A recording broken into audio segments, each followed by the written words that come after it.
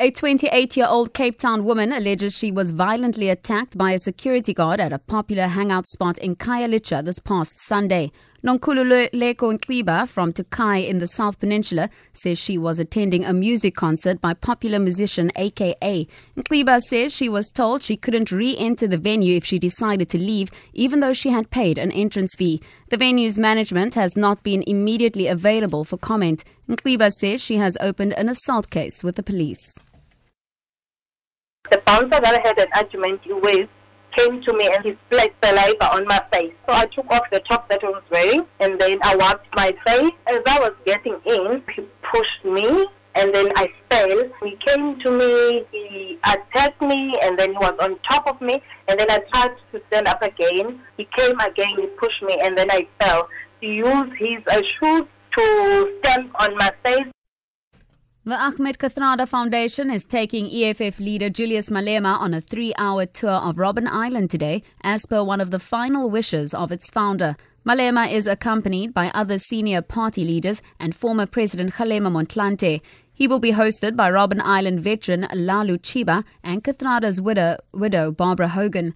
The 87-year-old struggle veteran died in March, but before that he expressed a wish for Malema to visit the island. Interviews for the appointment of the permanent SABC board have begun in earnest in Parliament. Today, the legislature will interview 12 candidates out of the 36 shortlisted for the job on the board. Yesterday was the deadline for public comments about the credentials and fitness of the candidates who are vying for the position at the public broadcaster. Chairperson of the Portfolio Committee on Communications, Humphrey Maxegwana, explains the process for today. There is 12 for today. Comments were up to yesterday. And they were able to pull out comments for the 12 of today. And then we get that report, and after that you can come up with proposals. The case of the Guatemalan man who is accused of killing his American girlfriend is expected to continue today in the High Court in Cape Town. Diego Novella has pleaded not guilty to the murder of 39-year-old Gabriela Cabrins in the Camps Bay Retreat Hotel where they were staying. The suspect will instead argue diminished responsibility due to drug intoxication. In his plea statement, Novella said he had been in an abnormal mental state after having taken hallucinogenic substances. He was arrested after hotel staff discovered Cabrins' body. To end this bulletin, NUM's Regional Health and Safety Chairperson at Harmony Gold Kusasaletu Mine, Bokang Letala, has reiterated that there was no way they could have prevented the tragedy, considering the fact that the mine is one of the deepest in the world. The search for 2 miners still trapped underground at the mine near Carltonville on Gauteng's West Rand continues.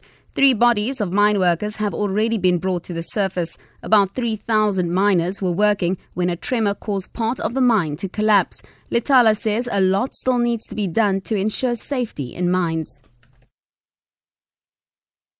Given that challenge, how deep the mine is, anything is possible. Even with 0.8 magnitude, anything can happen.